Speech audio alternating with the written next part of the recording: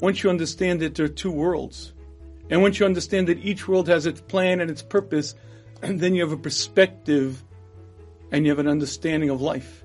Then you understand that there'll be many situations that we will be confronted with in life that serve me no good in this world. But they force me to choose.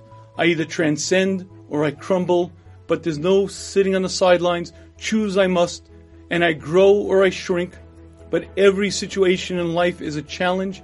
Every situation in life is exactly that, a demand to either grow or to shrink.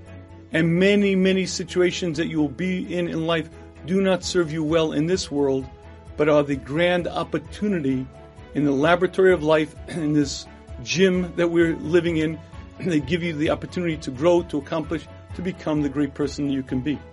And once you understand the two worlds, life itself fundamentally makes sense.